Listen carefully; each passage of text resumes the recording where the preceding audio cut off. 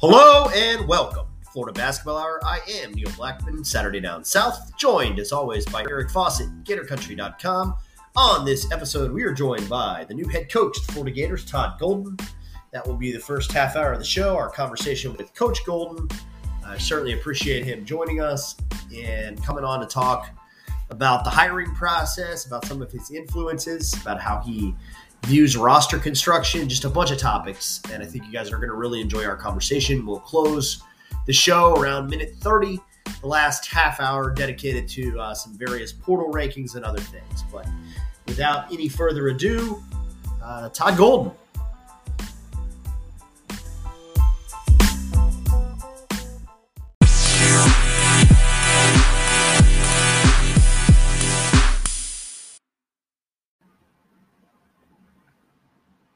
Neil Blackman, Eric Fawcett, Florida Basketball Hour. We are here with the new Florida head coach, Todd Golden. I don't know if you're still in an Airbnb, coach, but we appreciate the fact that you took some time out of your busy day to join us. Welcome to Gainesville, and we're glad to have you. Neil, Eric, thank you guys for having me. We're out of the Airbnb. We got moved into the new place, got the family in town over the weekend, so I finally feel like I'm getting a little bit settled. But I will never forget the Airbnb. It was a great place where we did some good building early on in the Florida regime. That's awesome. Yeah, Coach, thanks so much for joining us. It is not lost on me that recruiting opening up to 2024 kids opened up like 12 hours ago. So I know this is a busy time. So it's great to have you on. Of course, me and Neil are as big of Florida basketball fans as there are. Just doing what we can to illuminate the program and everything like that. So it's a true pleasure to have you on, and thank you to everyone who made that happen. No problem at all. I'm happy to be here with you guys and appreciate your support. So, Coach, I wanted to get something for our listeners because they've probably read the stories that have been written about, your background working for Bruce Pearl. Everybody's read these stories about, Todd Golden's in love with analytics and all this stuff. But I wanted to ask you about one of your other mentors, Kyle Smith, because that's a coach that maybe people don't know as much about. But then if you look at what he's doing, speaking of analytics at Washington State, a place where it's almost impossible to win. And he's had, I think, 3 of their best 5 KenPom seasons in the last 20 years. Right. Tell us about what you learned from him and, a little bit about, his influence on you, because obviously he was a big part of your development as a coach. Yeah, no. And before I get started talking about Kyle, I will say I appreciate you referencing, having 3 of their best 5 KenPom seasons and not referencing their overall win-loss or something along those lines. That makes me feel good about this conversation. No, Kyle is someone who, he really recruited me as an assistant, when I was walking on at St. Mary's originally. And, ever since then, we've been very close. And as I got into coaching, I joined his staff at Columbia. And, I think Kyle is one of the most underrated coaches in the country. And, he doesn't come with a lot of the fanfare that a lot of our peers have. But to your point, what he was able to do building Columbia up into a winner and then going out to USF and having 3 straight 20-win seasons there and then going to Washington State and really getting them into, I guess, the NIT semifinal in year 3, really with a team that was probably good enough to make the tournament had they stayed healthy over the course of the year and not had so many COVID issues. He's just been really, really successful in places that haven't won a lot. And that's really, in my opinion, something that can really help define what a good coach is. There's a lot of coaches that win at places that have been successful year after year, no matter what coach goes in there. But we all know Columbia is a place that hasn't had much success since the 60s. And, to have a 23-win season there was incredible. And then going to USF, and really kind of turning that thing was hard to do. And Washington State was one of the, least successful Power 5 jobs, over the previous decade. So, really impressed, of what he's been able to do at every stop. And for me, I learned a lot from him when I played for him, and I really learned a lot with him, coaching with him both at Columbia and San Francisco, really in the way to run a program and to do things efficiently and to focus on the details and really to be consistent. And I think those are things that he does really better than anybody. And he really opened my mind as a player to analytics back in 2003 through 2008. And that was a big reason why I was able to kind of break into the rotation at St. Mary's, because of some things I was able to do and prove value that way. So it's something that means a lot to me and something that I've carried into my career as a head coach.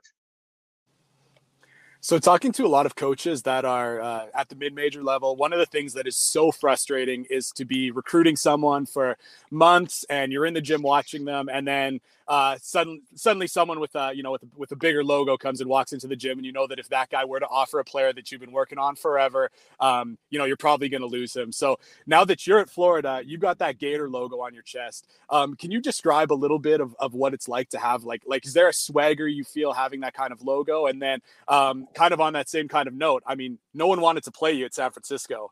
Now you're at Florida, and scheduling might be a little easier. So can you talk a little bit as well about what it's like to have things maybe come a little bit easier on the scheduling front?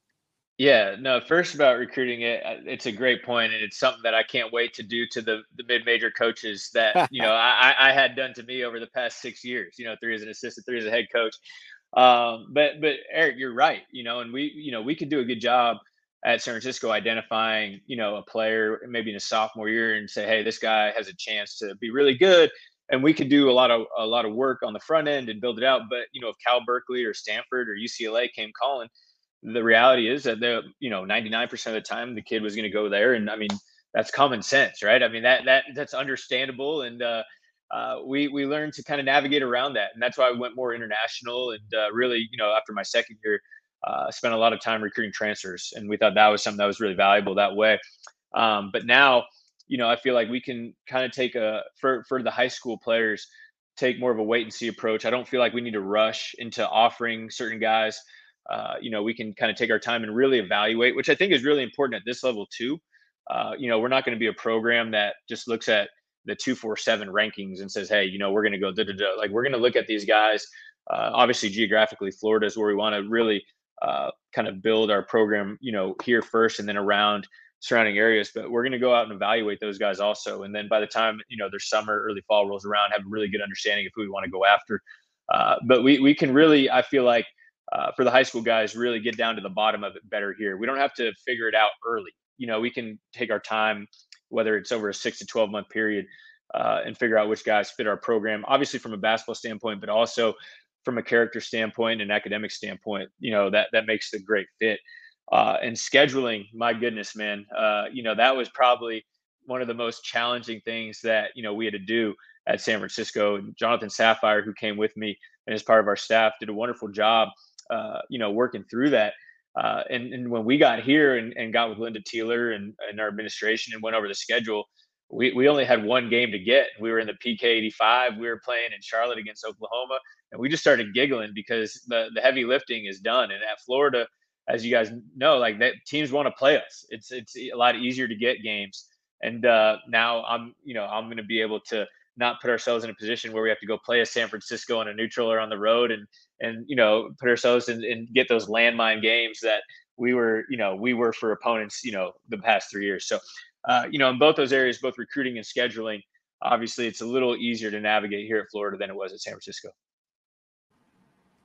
Coach, I'm glad you mentioned Jonathan because, I think in addition to having coaches that were at Columbia and one that went to Vassar, we probably have now one of the most intellectually gifted staffs, at least in terms of academic background in the SEC. No, but in all seriousness, you guys have been really intentional in the way you build a roster. And obviously you would say, well, that's my job, is to be intentional in the roster I build. But yeah, you have more wings, I think, now than Florida has had in many, many years. What was the thought process behind that, and how exciting is it to look at your roster and see, Will Richard, Niles Lane, Kwesi Reeves, Riley Kugel just committed and should be on campus soon. I mean, all these guys that that are switchable and that give you, the kind of chance to play a little bit more modern than Florida's been able to play. Yeah, no, it's I think roster composition is probably, I could argue it's the most important thing right now, in our profession. And, everything's turned into a year-to-year thing. And it's, there's some good things about it. There's some bad things about it. It is what it is. But, we're going to always be super intentional in regards to our 13 scholarships and how we distribute those. And we want to be an older team to the best of our ability. And that's why getting Colin Castleton back was so important. That's why going out and getting Kyle Lofton was really important. Why getting MJ to come back was really important, and building kind of that nucleus of having older guys within the program. And then to your point, and I think of the guys, like Kawasi, Will Richard, Niles, they're multidimensional players. They can really play. They can play on the wing. Most of those guys can play with the ball in their hands in the backcourt a little bit, as secondary ball handlers, second side ball handlers, like we call them, guys that can make plays off the bounce and are more than just catch and shoot guys. And they do provide a lot of length and size. And that's something that I think is, if I'm looking at our roster last year at San Francisco compared to what we have here, we had obviously a really good team. We were top 25 KenPom in San Francisco. I think here, just the depth of talent that we have and the size and length and athleticism is something that we just didn't have last year at San Francisco outside of our point guard and our basically our two front court players. Whereas now our wings, we can play, Kawasi and Will, and those guys have, between 6'8" and 7 foot wingspans, and so we're going to be able. Alex Fudge is another guy who, will play more in the front court, but could also play on the wing if we needed him to. And that's a guy that has a 7 foot wingspan, one of the best athletes in the SEC. And so we're going to have a lot more flexibility in terms of playing different guys together. Where, we have some really, really good ball handlers as well. Guys like, Kyle and Trey Bonham's a guy I'm really excited about. I think he's going to be a really impactful player for us. So we're deep, we're long. And the thing that I'm excited about is I think we're going to be able to shoot it a lot better than this program did last year. And that's an area that, at least as long as I'm the head coach, is going to be really important to us and something that I hope that we can do at the top end of the SEC every year. Something I think is interesting is I think a lot of people look at some of those wings and maybe thought that you were about to say that you'd play them, from the 2 till 4, but at San Francisco, you played a lot bigger. And that's something that I think the league kind of dictated. I think about Gonzaga, who started the duck in ball screen thing, and now everyone on the West Coast is doing it, and you've got to be able to match up with that. One of the things that I love about college basketball is that there are so many different styles of play league to league. Like again, I think about the WCC and I think about the duck and ball screens that you guys used. And of course, I think about kind of Gonzaga starting it. And I think about coming from the Ivy, where of course there's Princeton, but Harvard was kind of setting the tone play style wise there. Yeah. What are the styles of play differences you see between like the WCC and the SEC? And what are some things that you're going to take from the style of play from Columbia and then what you saw in the WCC? What are you going to take from there to the SEC, who maybe hasn't, maybe some of the coaches haven't yet taken some of those kind of styles of play things from other parts of the country? Yeah, no, you hit it. When we got really good last year at San Francisco, we played bigger. We played with like what people would call kind of two traditional bigs. And it was kind of the opposite in terms of, stylistically from new age NBA spread style. We played with two guys that really didn't shoot threes because we had some really good playmaking guards that were good playing off the ball screen. And once they got downhill, Jamari Bouye was one of the best rim finishing guards in the country.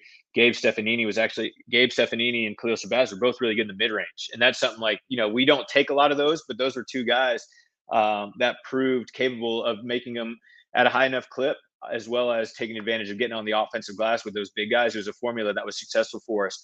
And, with the one thing about us is we're going to always play a style that puts our guys in the best position to be successful. So like this next year, I don't think we'll play as much through round 2. We just don't have the personnel in our program outside of Colin and Jason, where we want to be smashing guys and, like driving off duck-ins like you talked about. So we'll play more spread, more 4 round 1. And that'll be a way for us to take advantage of having guys like you mentioned on the wing, where we can play a Fudge and a Trail, or even play, Will or Kawasi in the Trail at times, mismatching them against bigger guys that are going to have trouble guarding them, where we can find them more perimeter shots and different systems that we run. We'll take a lot of the ball screen stuff that came from the West Coast. I think St. Mary's and BYU and even Santa Clara to an extent were programs that really ran some really good ball screen stuff over the last couple of years. So we can pull from that. We'll have our 30 packages talking about the Gonzaga actions and the Arizona actions that they've ran over the past 12 months.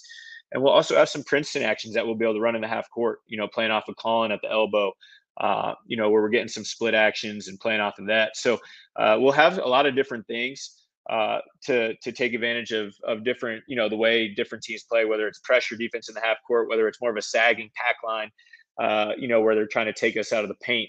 But we'll do different things to take advantage of that. And the exciting thing is we can kind of pull from those different programs and leagues that we've been in. Good stuff works everywhere. And that's something that I think that we're really excited about. So we made it 5 questions into a Florida basketball podcast without bringing up Billy Donovan. And, I know when you took the job, you said you got the chance to talk to Billy. But when you mentioned ball screens, I was like, I got to go Billy next because, anybody that played Billy knows you get ball screened to death, even in the NBA. So, what is it? Obviously, Billy came from Marshall and showed what the ceiling was at Florida. Denver could rattle off all the numbers, second most wins in the SEC this century. Only Villanova has a better NCAA tournament win percentage this century. I did that one.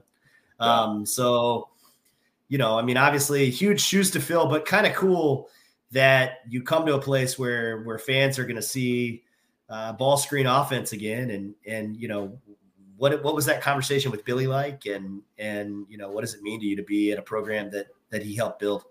Yeah, no, it's really special, to be honest. And, I think some people might be a little nervous about kind of taking that all in and being willing to kind of pour into the tradition and the history that he was able to build. Coach Kruger also, right, did a great job in his time prior to Billy.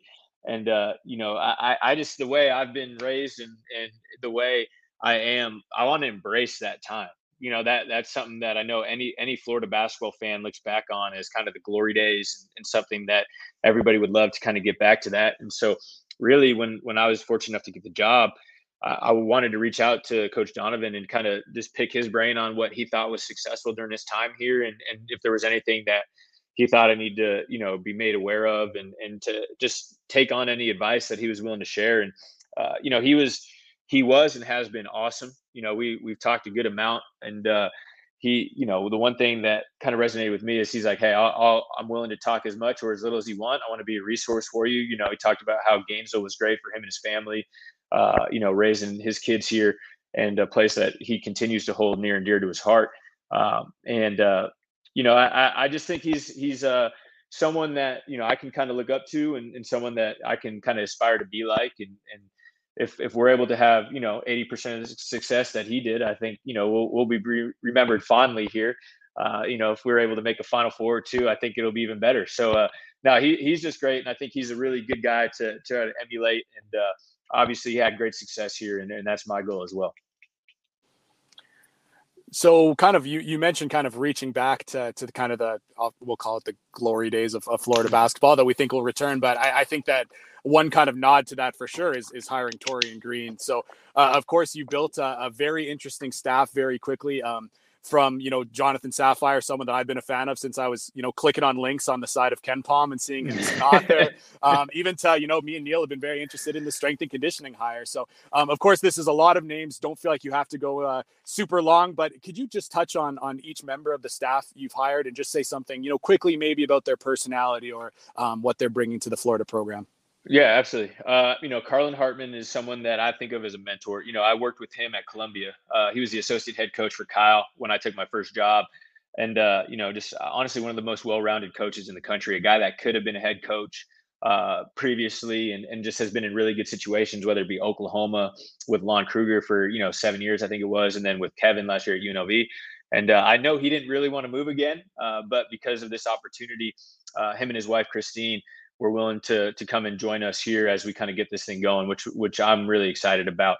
And then Corey McCray, a guy that I didn't know as well, but, we had met early on from his time at UCLA, but just someone super experienced in the South, obviously a great reputation in terms of recruiting in the SEC, really great base in Atlanta, but also really well respected down here in Florida, and someone that really helped me navigate some of the AU landscape early on. And then Kevin Hovde, a guy I've worked with, I think, 7 years in my career. Started at Columbia, then spent 5 years together at San Francisco. He was originally my associate head my first 2 years before he went back to Richmond last year and helped them get to the NCAA tournament. And someone who's really, really talented on the court, really good on the court basketball coach, one of the best offensive minds that I've been around, and someone that has the ability to teach a lot of different styles, and that I think will make us really hard to guard next year. Obviously, Jonathan's a guy that been with me the last 4 years at San Francisco and deserves a lot of credit for our run last year. Did a great job after I promoted him to an assistant in terms of recruiting and kind of building our roster, and then did a really good job over the past year with our schedule and then on the floor. And kind of my right-hand man would be, that's probably not enough of a compliment to him in terms of kind of how we operate. And he's a great basketball mind, someone that, hopefully I'll have for a while, but I anticipate an NBA team coming in the next couple of years and trying to scoop him up, because he knows just as much about NBA salary caps and rosters as he does about the college recruiting landscape, and just really smart, and the guy that gives me a lot of confidence as we build this program. So those guys, kind of built the initial group, and then getting Torian on board was huge. Eric, as you mentioned, to kind of connect the dots from the mid 2000s, and someone that has great experience with player development. Obviously worked with Billy last year in Chicago. And what made me really excited about bringing Torian back is how much he loves Florida, just how much passion he has, not just for the basketball program, but the university, and really isn't afraid to share those emotions with people, and is a great, just a great solidifier to our staff in terms of being able to sell the story and talk about his time here, just all the great life experiences that he has had because of this institution. It was really important to me.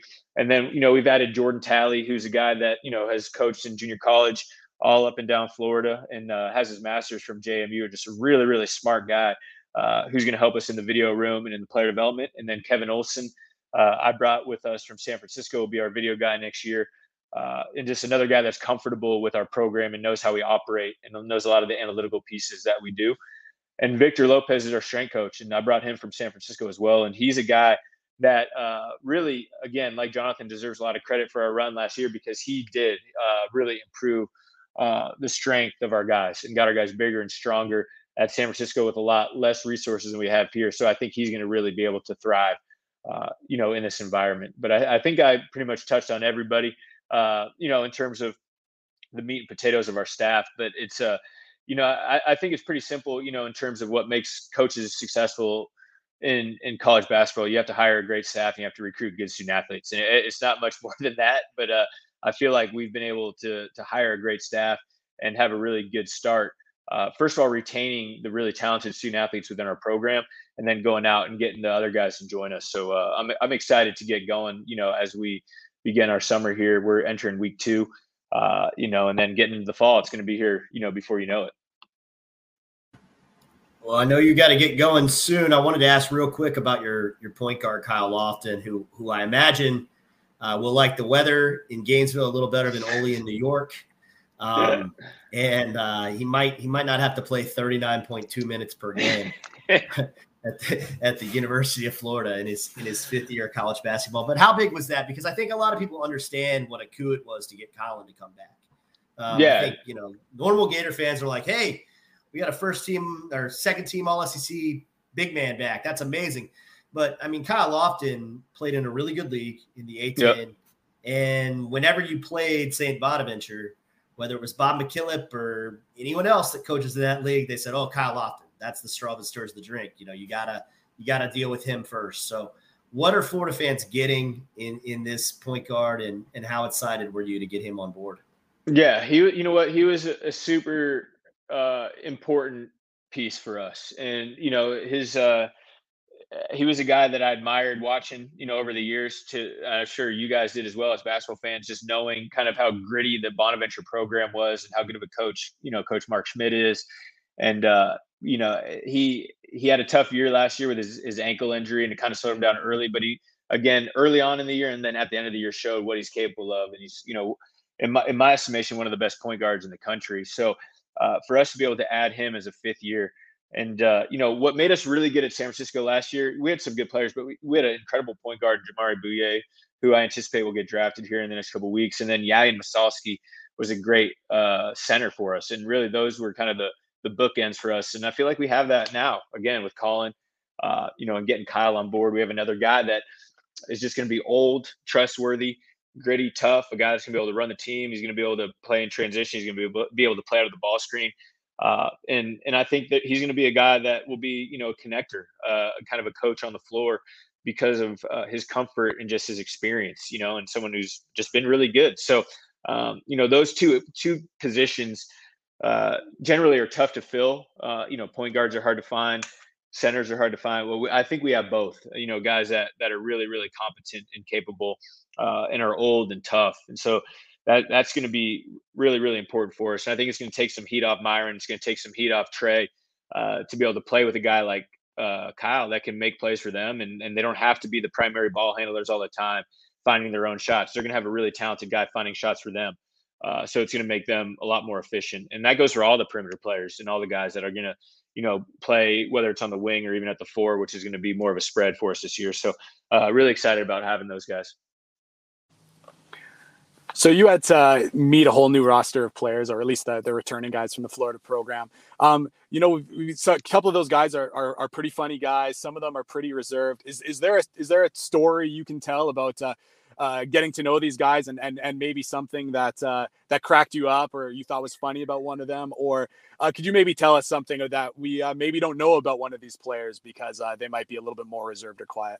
You know what? It's I don't know if I have like anything too funny or witty about him. I will say this though, and it's actually credit to Coach White and his staff. All these guys are really, really good dudes, like really good dudes. And I think it's something that usually in transitions, there's a reason why there's a transition, and maybe the program had gone awry, or maybe there were some bad apples. But I have thoroughly enjoyed spending time with these guys and getting to know them a little bit. And they're each unique. They each are unique and kind of have their own personalities. And what I'm most grateful of is they've been really receptive of the coaching, and we pushed them pretty hard so far, and trying to push them past, their previous limits. Jason Jatobo is a guy that I'll highlight as, we go, and as I'm sure you guys know, we're deep in a lot of the different advanced analytics. And some that we kind of found and came across that we were super excited about was, Jason Jatobo's on-off splits from last season. If you go back and look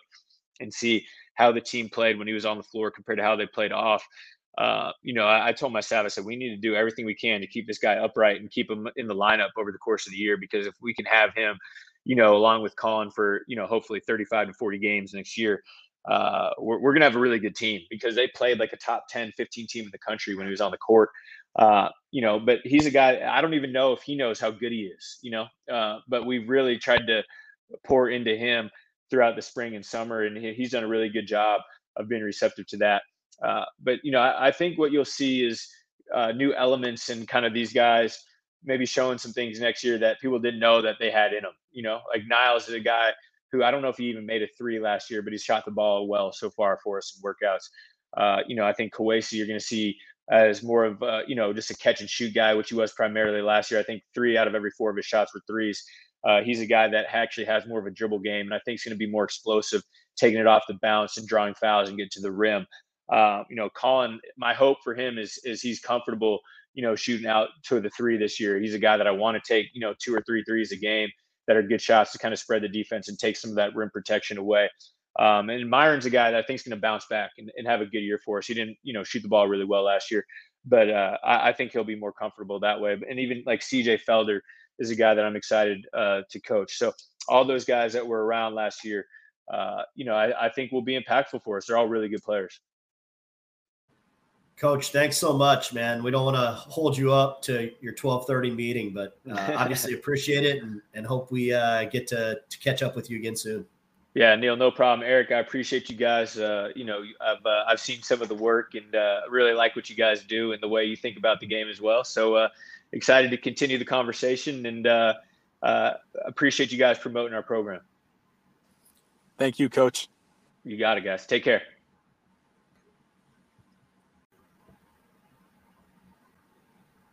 So once again, it was good to have Todd Golden, head coach of the Florida Gators, join us. Eric, any thoughts on kind of what we were able to talk to Coach about?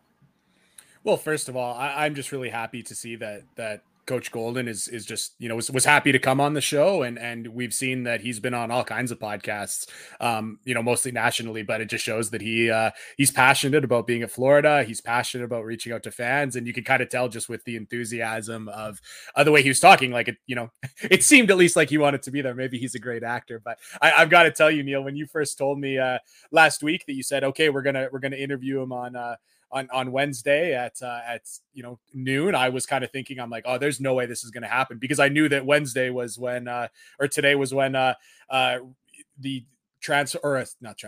when the recruiting calendar opened up, the coaches could reach out to 2024 kids. So I knew that it was going to be a very, very busy day for Todd. And yes, it's so I was just like, I knew you booked it. I'm like, I would not be surprised at all if it comes to half an hour before and this interview doesn't happen. But it did, and he was super present. So I just appreciate that he was willing to do it when he did it. And again, just kind of based off his answers and enthusiasm, didn't feel like he was, doing a chore. It seems like he genuinely enjoys talking basketball, genuinely enjoys reaching out to Florida fans, and I appreciate that. And in terms of stuff he said, it was obviously all good. I think what I maybe loved the most, this will be no surprise to you, but I just love styles of play, and I'm very interested to see what the Gators look like. And I think the way that they have so aggressively pursued front court players, I maybe assumed that they would be trying to play two bigs at once, like they did at San Francisco.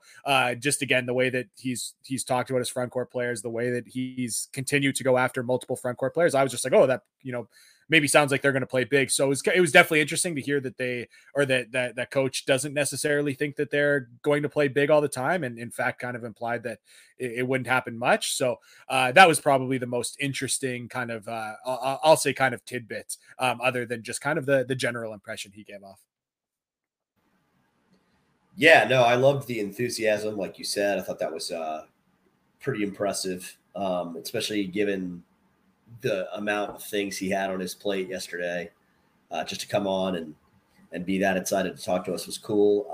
And I loved, like you said, I just loved that he expressed a vision for kind of how he expects the team to play in mid-June. That's super nice, especially because they've only been working out together for a week and a half. I thought it was interesting that he said that they might be a little more 4 out, 1 in than maybe you or I kind of thought. I wonder what that means for CJ Felder. Like, it got me thinking about player roles, and I didn't want to go too far down that rabbit hole. But, definitely had me thinking about that. He mentioned Myron Jones a lot.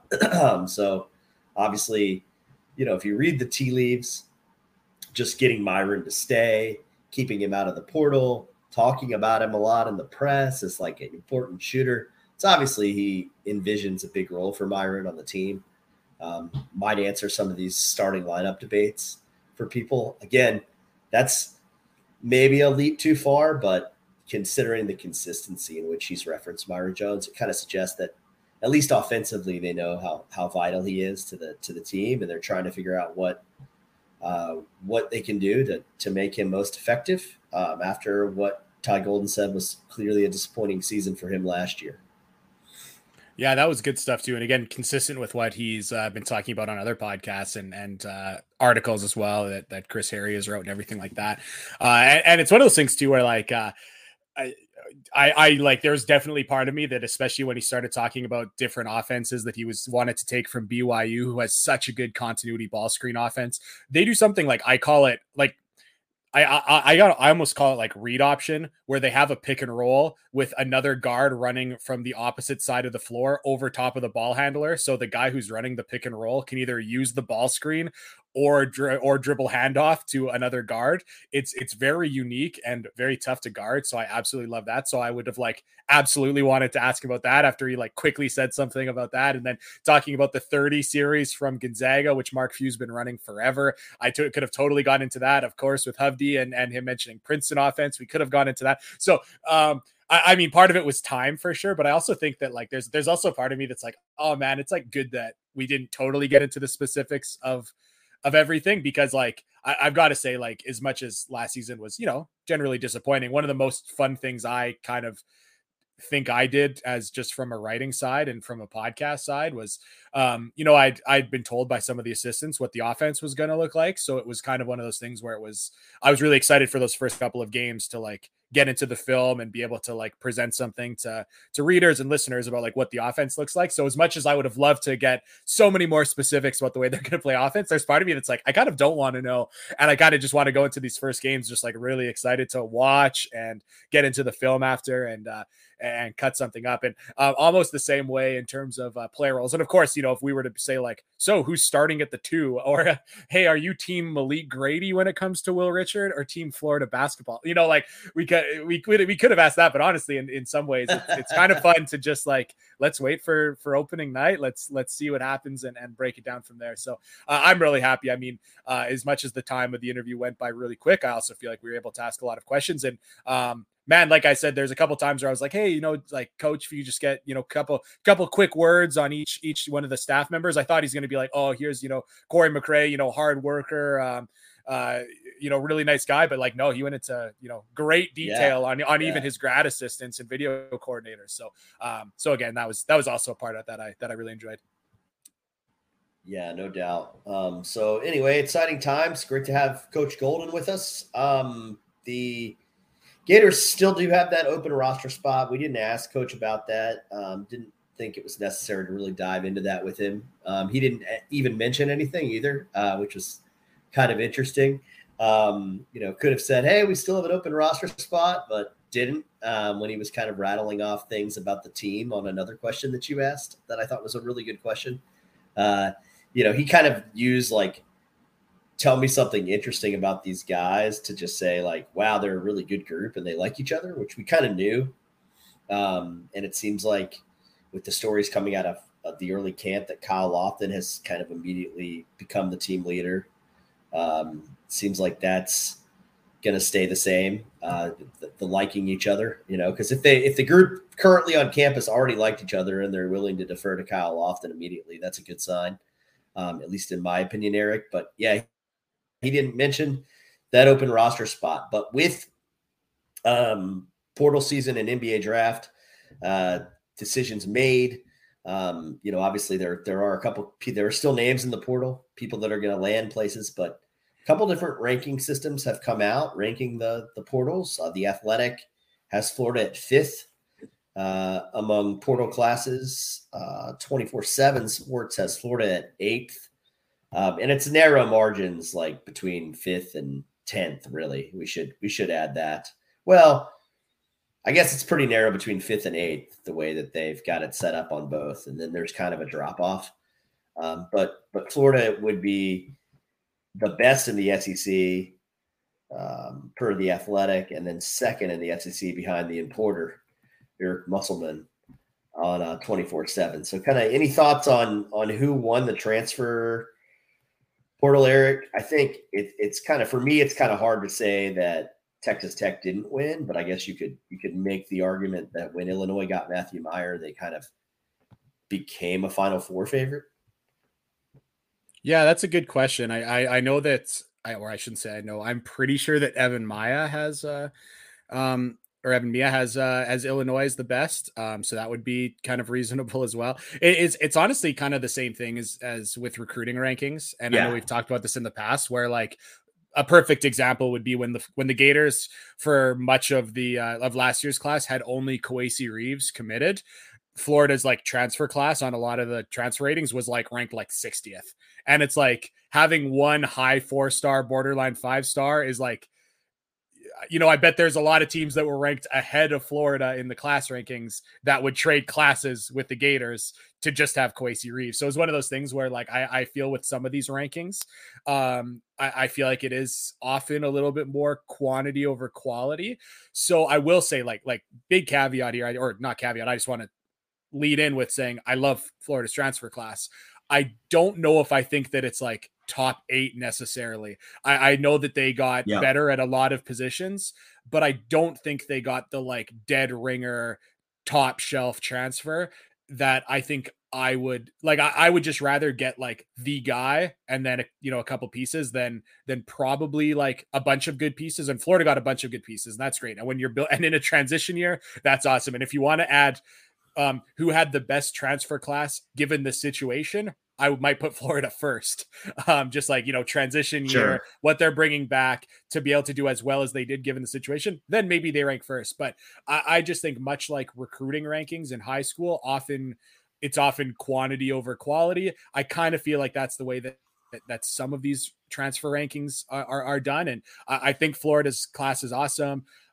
I think maybe a little bit more like, top 12 than like, top 8 or whatever the top. Evan Mee, I think, has the Gators like 5th or 6th as well. So I've got that one in the back of my head as well. So yeah, that'd be kind of my thoughts. I'm interested what you think. Yeah, I mean, look, Florida at 8th and 24/7 seems kind of low to me. Like I don't know if I have top 5 if I were to like write them all down, because I'm with you. Like, so the Athletic and 24/7 are good examples, because the Athletic has Texas at 7th. And the reason they have Texas at 7th is because they only brought in 2 transfers. But one of those transfers is Tyrese Hunter, right? So if you're bringing in Tyrese Hunter, that kind of begs the question, like, okay, well, we're only bringing in this guy, but it's exactly what our basketball team needs. And it's probably the best player available in the country at that position, right? So, does that warrant a top 3 spot like 24/7 gave him? Or does the Athletic say, well, we like Georgetown better, which is what they have the 3, because they had to fill out a whole roster and they brought in like, a bunch of transfers, many of whom were in the top 50. So it does. I think I agree with you. It really does depend on how you evaluate it.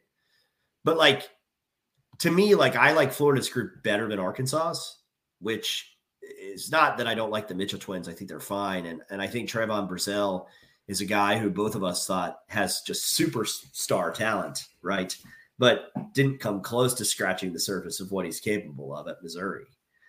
So, is there an asterisk by Trevor Brazell? Like, do we trust Eric Musselman's going to make him awesome? Like, yeah, I think he's going to be really good, but we've never seen him play like great, except for in 10-minute pockets where he does something stupid and ends up on SportsCenter. So, that's a guy. Whereas, like, I feel like they have one proven guy in Ricky Council, whereas Florida has probably multiple. It's another reason, like, I look at it, to me, and I think Providence would be in my top 5, and they are 6th in both the Athletic and 24/7. And the reason I'd have them in my top 5 is because, like, I know what I'm getting when I get Bryce Hopkins. I know what Noah Locke can do now that, like, I trust Ed Cooley will, like, put him back in the Mike White spot and just be like, deal with it, young man. This is who you are as a basketball player. And I think Clifton Moore was clearly LaSalle's best player. Devin Carter was the rare, like, Frank Martin blue chip recruit. So, I think that's a great group. And there you're getting quantity, and you're getting a bunch of guys who are in like the top 30, top 40 in the portal. So again, I should also say another disclaimer. I was kind of like, when I'm talking like ranking transfer classes, I also feel like I'm doing it.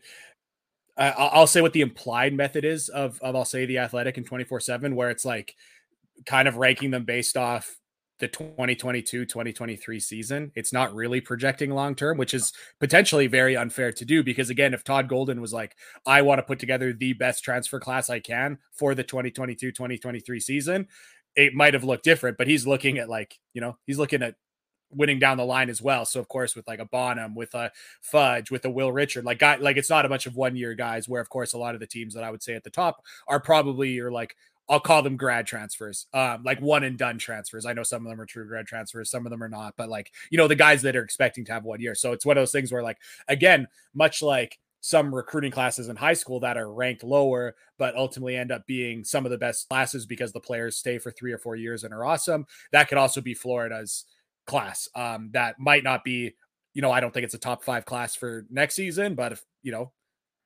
Bonham becomes awesome and Richard becomes awesome and Fudge becomes awesome, it's like, okay, like we could be looking in 2024 and be like, man, Florida absolutely had the best transfer class, but I just wouldn't quite say that at the moment. And I like you mentioned Brazil with Arkansas. I also feel like Brazil and Fudge, two like 6'9" athletes that everyone thinks could be way better than they were at their previous stops. Like those, right. I absolutely love Brazil and love Fudge, and they're both kind of similar players to me. So that'll be a heck of a battle when those two see each other. But so it's again one of those things too that's like, if someone was like, hey, like wanted to rank Fudge and said like, hey, here's a guy who looks like an NBA player, so I'm going to have the Gators higher, I'd be like, yeah, that totally makes sense. If someone else wanted to be like, hey, I see he's got pedigree, but didn't do a whole lot and couldn't really get on the floor in SEC play last year, I therefore think he's not as good as some people are ranking, I'd be like, okay, that's also fair. So that's all kind of my thoughts. So I just still want to be careful. I want people to know that I love Florida's transfer class. I think that some people who think that the Gators should be a top or be as high as 6 or 8 or whatever, that is maybe a little high for me now, and I would love to be wrong on that one. Yeah, I mean, look, and I think you're right. Like, and again, I think fit has to be in that discussion, right? Like, we haven't mentioned Miami, and you could make an argument that Miami, because they got Nigel Peck, and because they got Norchad Omier, they upgraded their front court defense, right, with Omier, and they, I don't want to say like for like replace their point guard situation, but Jim Larinaga needs that point guard. And so they did exactly what they needed to do from a fit standpoint with 2 guys, both of whom were probably in the top 20 in most transfer portal player rankings. Like, that's a great portal class. There's just not a bunch of them. So I do think fit has to kind of account for it. It'll be interesting to see, like, what do people think of North Carolina, right? With so much of their roster coming back. Like, okay, well, if Pete Nance, if his visit to Chapel Hill this weekend goes well and he commits, okay, because that's the talk up here in North Carolina. Oh, they fanned on Matthew Mayer. And it's like, well, is Pete Nance actually a better player than Matthew Mayer? Like, if we look at, and if we ask Todd Golden or Jonathan Sapphire that question and said, tell us analytics, or you or me just tweeted like resume A, resume B numbers, I bet a lot of people would pick Nance's numbers. So it becomes like, oh, is it fit? Especially because Nance is a power forward in the sort of Brady Manick mold, right? So, yeah, fit is huge in that discussion, I think. I will say that I am team Nance in this situation. I really like Matt Mayer, but I just feel like that archetype of player of like pure kind of catch and shoot stretch 4. I just personally find that to be Matt Bonner. Yeah. Oh man. So Billy doesn't get enough credit for that, Eric. Yes, I was on a podcast talking about this recently on a coaching a basketball coaching podcast where I talked about how I thought that I think that the archetype of like stretch 4 is very overrated in today's day and age, and I think that, and kind of my central point, my too long didn't read version is, I think that there was huge value to be derived when no power forwards were shooting threes, and then you plug in a Matt Bonner. When you go from 0 spacing to a 38% 3-point shooter, that is a huge marginal, or that's a huge gain. Nowadays, when your average power forward is in college basketball is shooting 31 or 32% from 3, a little bit below the national average for all players, plugging in a Meyer who's 37, 38%. You're not getting that same advantage. When you go from like 0 to Matt Bonner, that's huge. When you go from CJ Felder to Matt Mayer, and that's just not a lot of, I don't feel like there's a lot. So I really like him as a player. Don't get me wrong, but give me Nance, who I think can shoot the hell out of the ball too. Perhaps even better, but also brings more to that. So I just wanted to say I'm on team Nance, but I'd also still love to hear, Coach Golden and Jonathan Sapphire's take on that one. Yeah, no, I'm with you. And I do think that's a great point. I hadn't thought of that it's become a little less valuable now because like it's more common. That's a great argument. I really do think Billy Donovan was kind of an innovator in that respect. And that's another thing we could have gotten into more with Coach Golden yesterday was like how Billy Donovan his like actual offensive innovations in terms of like ball screen offense aren't just about ball screen offense. Like some of them are about how to space in ball screen offense. And one way that they did that in his career was pretty consistently having a stretch four, whether it was Matt Bonner or Chandler Parsons, who really was that, because if you watch Chandler in college, like he played with his back to the basket a lot. So in fact, I bet Chandler posted as much as Matt Bonner in college. Like I'd have to go back and look at numbers, but the times that Matt like would receive at the elbow were probably higher than Parsons receiving at the elbow. Parsons' catches were probably post or perimeter.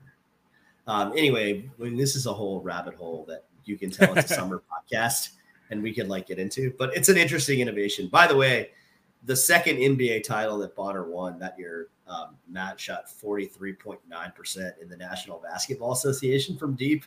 And like, I just don't know how you defend a team that has that option and like Tim Duncan. But nevertheless, so that's kind of just an interesting talking point I wanted to get into, was that transfer portal thing. We have a couple of quick announcements before we wrap up this episode. One is just got the press release that Florida will play Kansas State. I think I had predicted either Kansas State or TCU and said it'll be one of them. It is Kansas State. Florida will be on the road at Kansas State in the SEC Big 12 Challenge next year, Eric. Yeah, maybe not the sexiest matchup for sure. I know a lot of people were hoping for TCU, and when you mentioned that, when you look at the way that the rest of the games kind of broke down, I think you were probably right that it was going to be TCU or Kansas State. And I guess it's honestly just one of those things where I guess you just hope that Florida is not in a position, because things are going so well that they don't need a big time, net boost in that situation. And they have all the wins that they need to, and things are cruising along in the SEC. And it's perhaps even going to be nice to say like, okay, great. At least we don't have to go and like bang with TCU, who's very physical and athletic, and or have to play like Kansas or well, actually, I still think everyone would take Kansas. That'd just be fun. But you know what I mean? Like hopefully the season's just cruising along, and it's not like, oh, I wish we were playing a big time opponent. Maybe it's going to be even nice to play an opponent who's not that. Of course, given Kansas State with the coaching change, bringing Jerome Tang, very highly respected assistant for so long at Baylor. It'll be interesting to see exactly how they play. I think he was at Baylor forever. So like you'd probably assume they do something kind of similar to what Baylor's done, which has of course been very, very successful. But I don't love the transfer class necessarily that they have at Kansas State. Of course, for a program without a lot of recent pedigree, in a coaching change, not that there was, I think Jerome Tang still did very well given the situation he was in. Ishmael Massoud is a player they got actually last year, but he's from Wake. Again, he's actually another stretch four, but I think he's got a little bit more to his game, but is a pretty good player. Desi Sills, that's a pretty interesting one. They have a big time junior college big man coming in, so we'll see exactly how that goes. But I'd expect fringy, like around the top 100 in the net. The Gators play on the road, I believe. Is that right, Neil? Yeah, it's on the road, so I'm hoping it's in that quad one. Yeah, okay. Yeah, let's hope like, it should be close to sneaking in there, yeah. Right. And I think that's good. And I mean, yeah, I'm not nuts about what they have roster-wise. Desi Sills is a winner. Florida fans really familiar with him. Lost a lot of games to him the last couple of years. So he's a tenacious bulldog defensively, and I'm sure that's why Jerome Tang was excited to bring him in, as they'll try to impose that defensive culture from Baylor immediately. Yeah, I think so. It was actually funny to watch. So Desi Sills, which I kind of missed this earlier in the season last year until I like turned on a random game and saw it. But he actually transferred to Arkansas State, which I completely missed out on. So he was playing next to Norchad, who's off to Miami. So two pretty good players there. But he's still able to shoot the ball, as kind of has always been the case with him. But he's a bulldog, man. He's disruptive on the ball. So he'll be an interesting. It'll be an interesting matchup, but I think, like you said, it's like kind of given even what Kansas State has been recently. I think that if there's anyone who's going to know kind of the situation of what Kansas State basketball is and the situation they're in, it's going to be Jerome Tang. So I think he knows they're not going to be winning many games by out talenting the Big 12 or out skilling them or anything like that. He is going to try to, play the game in the trenches. So, it's just one of those ones that I will now be interested to watch some Kansas State games in non-conference in anticipation of this one. I know. And I wanted to get in. I think this is a good way to kind of close because we've got these SEC Big 12 Challenge matchups that have been announced. And I don't know what will become of the SEC Big 12 Challenge when two of the more celebrated programs in the Big 12, at least one in Texas, and then Oklahoma's had success. And certainly when you produce the type of NBA players they've produced of late, you get noticed a little more. Lon Kruger did a great job there kind of elevating the program, but when Oklahoma and Texas lead. But Eric, your thoughts on some of these matchups? Arkansas at Baylor stands out. That obviously I think is probably the sexiest other than Kansas at Kentucky. You got to know that they did that I feel like they had to have done that on purpose with Kansas at Kentucky, because normally it would be Big 12 champ versus SEC champ. That's normally how they line it up. So it should have been a Kansas-Auburn type deal, potentially, except that they didn't go that route. They go Kansas at Kentucky, so Kansas gets a chance to go to Rupp after Kentucky did what no one does at Fog Allen and just kind of ran Kansas out of the building last year. Yeah, no, that's interesting to see. It just seems like Kansas and Kentucky, in my memory, which of course is not totally right, but it just feels like every year the Gators have played West Virginia and every year Kansas has played Kentucky, which is I know it's happened twice for the Gators, but it's when I think of the SEC, Big 12 Challenge, I'm for whatever reason, what comes to my mind is the Gators playing West Virginia and Kansas playing Kentucky. So I think that especially when they put that game in the season right during conference play like that, it makes sense that they just want big time matchups. That's fair. I think Arkansas Baylor is fantastic. That's going to be a very, very good game. I think that might be the one that I would be most looking forward to. And just pulling up, because honestly I hadn't looked at these matchups. Jake Winderman messaged me right before we started recording, but who mentioned the Kansas State matchup, and we were just kind of cool. Maybe not what we were hoping for. So, yeah, it's to me, it's whatever. I think the other one that I'd be looking forward to, and it's probably mostly just my love of Porter Moser, but I do think that after, kind of seeing the second year of Oklahoma basketball under Moser, playing Alabama, who's also kind of retooled a little bit, I think that's going to be a sneaky, really good game. I just think that Oklahoma, I do not think they were very talented this season and still found a way to be pretty competitive. The Gators, of course, know how competitive they were. So, and Alabama, a little bit of a down year relative to expectations last year. And I think that one could end up being very, very good as well. So that'll be, just as an objective SEC basketball viewer, that'll be a great game. Yeah, no,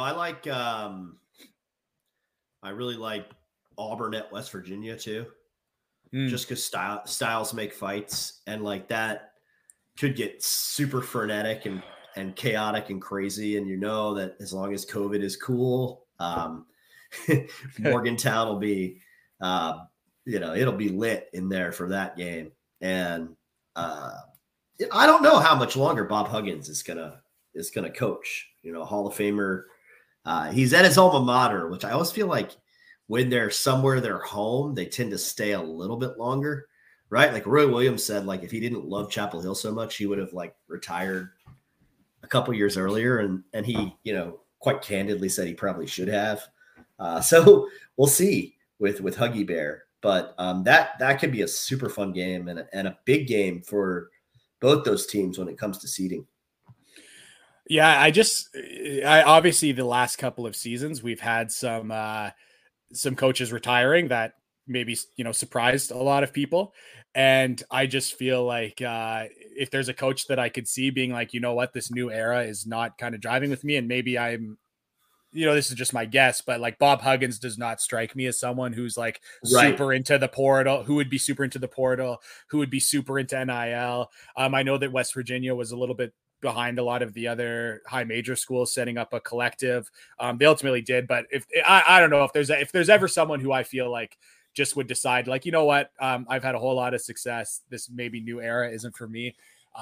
I feel like maybe it could be Huggins. So we'll see. I think he's great for college basketball, but man, some of these teams have been rough. And even from a style of play kind of standpoint, the game is, I don't want to say passed him by or anything like that, but there's definitely some elements of the way that West Virginia has played that are a little archaic and has made them not the kind of perennial top 25 team that they've been recently. And then just one thing that I want to point out about West Virginia for this year, because I find it absolutely hilarious, is Eric Stevenson, who people will remember from South Carolina.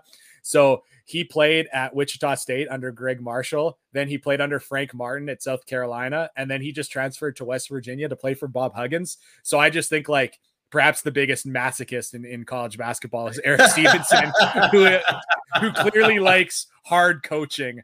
So that's a big crime. We also, this is not the first time we have laughed about Eric Stevenson on the podcast, because if you will recall, Eric Stevenson, who was a career like 28% 3-point shooter, transferred to South Carolina, and in the offseason, Frank Martin said he was the best shooter he had ever coached. So that was something we laughed about last year. He actually ended up shooting like 34% from three for South Carolina last year, so he turned into like a slightly above average shooter. But anyways, I remember us having a good chuckle at the best shooter that Frank Martin had ever coached being a guy who was like had played 3 seasons at less than 30% from three. But anyways, yes, Eric Stevenson, the guy who does not shy away from tough coaching, that's for sure. Yeah, and I do think they definitely, because normally they do these matchups by SEC ranking as close, SEC and Big 12 finish as close as possible. And I definitely think Florida, with the coaching change, kind of, if the Gators got the short end of the stick a little bit in terms of the sexiness of the matchup, because I definitely think they went TV ratings big time with Texas and Tennessee. Obviously, the Rick Barnes, as long as that's a thing, they're going to keep trying to dial that up, I think. And then, going with Kansas and Kentucky. And Bruce Pearl will probably say something about it here in the next week. He's let his opinions fly lately on Twitter on everything from Joe Biden to NIL to, whatever the LIV golf tour. I mean, Bruce is not holding back right now. So an emboldened Bruce Pearl. Nothing says SEC champion like a coach yapping his mouth on Twitter. That's just been kind of the way it goes. So that'll be interesting. And by the way, on your Alabama Oklahoma thing, that is fun. And maybe an interesting one for Nate Oates. Like they didn't, like you said, they're retooled, and I'm not sure that year 3 was bad for Alabama under any circumstances. I mean, they're in the NCAA tournament, blah, blah, blah. But there were definitely some the best way to characterize Alabama's season last year, so it sounds like I know what I'm talking about, because I promise I do have a point to make here, is that the old questions about whether you can play that way in the Power 6, I think, are back. And that some of the second year for Nate Oates might have been about personnel more than the effectiveness of that style. Hey, it's an interesting point. That's something that we've talked about on this podcast a whole bunch. Playing that pace can it work at the high major level? One thing that I do like, talking about coaches that are very, very open. Nate Oates on several podcasts. I just saw him at a coaching clinic. He talked and he said almost the same thing. I've heard him say it on 3 separate occasions on 2 podcasts and then a coaching clinic. He has mentioned that he did not think that last year's personnel was suited towards playing fast, and he said he did it anyways because of recruiting. And I just love the openness to be like so many coaches are like, hey, we're always going to play to our players' strengths and all that. He's just like, no, I kind of knew that the season wasn't going to be good, so I was like, we could either be not good or be slightly better, but probably not a very good team playing a style that I don't want to recruit to, or he's like, oh, we can continue to play really fast, play the dribble drive, and even though it doesn't fit, we're going to probably not win the SEC anyways, so might as well play this style and try to recruit. So I just thought it was kind of like refreshing openness. Yeah, I just feel like it's again, like I feel like sometimes like Nate Oates' openness gets him in trouble, but I love it. I love when coaches kind of will speak openly about stuff like that. I feel like Bruce Pearl and Nate Oates are guys that, like, if we wanted hard enough, we could get them on the podcast, and like Bruce Pearl can yell food opinions for a while, and maybe we mix in a couple basketball questions. But I still love those guys personally, as much as like sometimes we'll probably roll my eyes at some of their antics. As a general rule, I will take the trade-off of some guys that are a little bit crazy, but will be very open about basketball things versus, you know, your kind of old school only speaking cliches coaches, because man, Bruce Pearl and Nate Oates are not that. Yeah, no, Bob Ricci at a coaching clinic recently said there are two types of coaches, and I thought, oh gosh, here comes a cliche. And then what he said was super interesting. He said there's ideologues, and then he mentioned Nate Oates, and he said they just have an idea of how their program is going to play, and that's how they play. He said Bob Huggins, you know, Nate Oates, those are the kinds of guys. They're going to play away, and if you don't want to play that way, that's fine, but they will process you, and you will be on your way to a different program, because that's how they're going to play. And they're going to recruit to it, and if they end up building a roster that doesn't quite fit it perfectly, they're still going to play that way. And then there's pragmatist. It was interesting that one of the pragmatists he mentioned was Mike White. And I think Florida fans should hear that and kind of think, oh, that's interesting. Rick Barnes was another coach he mentioned as being very pragmatic. You know, he's just said they are going to constantly try to adjust to do whatever they feel like suits their current roster best. A guy like Rick, he said, might recruit stars a little more than he recruits system.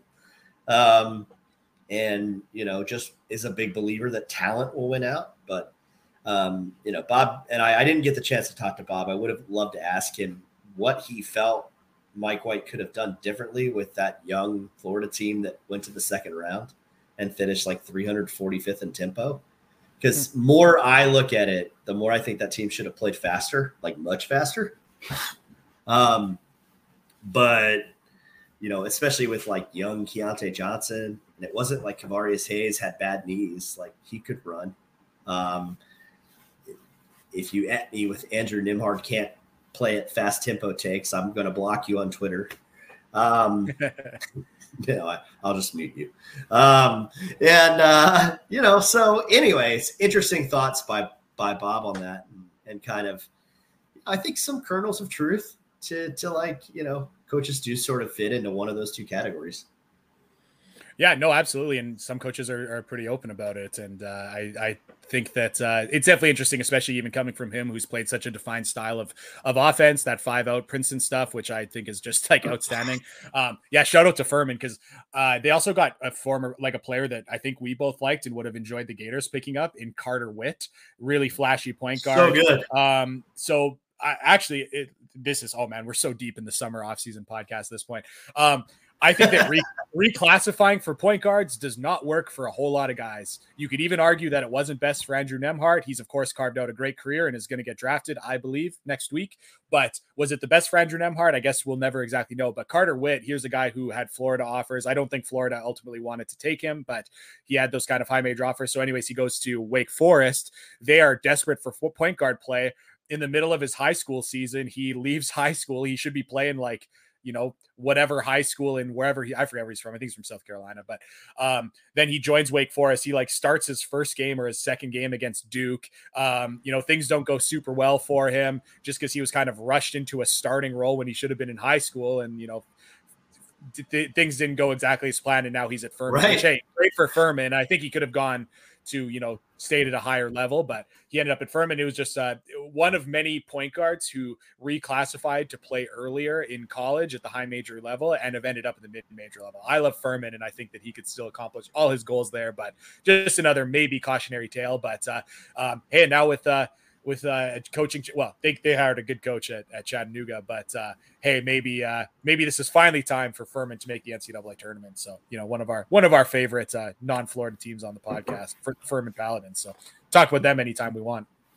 Yeah, no, I think Bob will get there eventually. Right now he's in that Mike White zone where he wins the league and doesn't get in. But Carter Witt, yeah, I mean, he's good, man. He could be SoCon Player of the Year. It wouldn't shock me at all.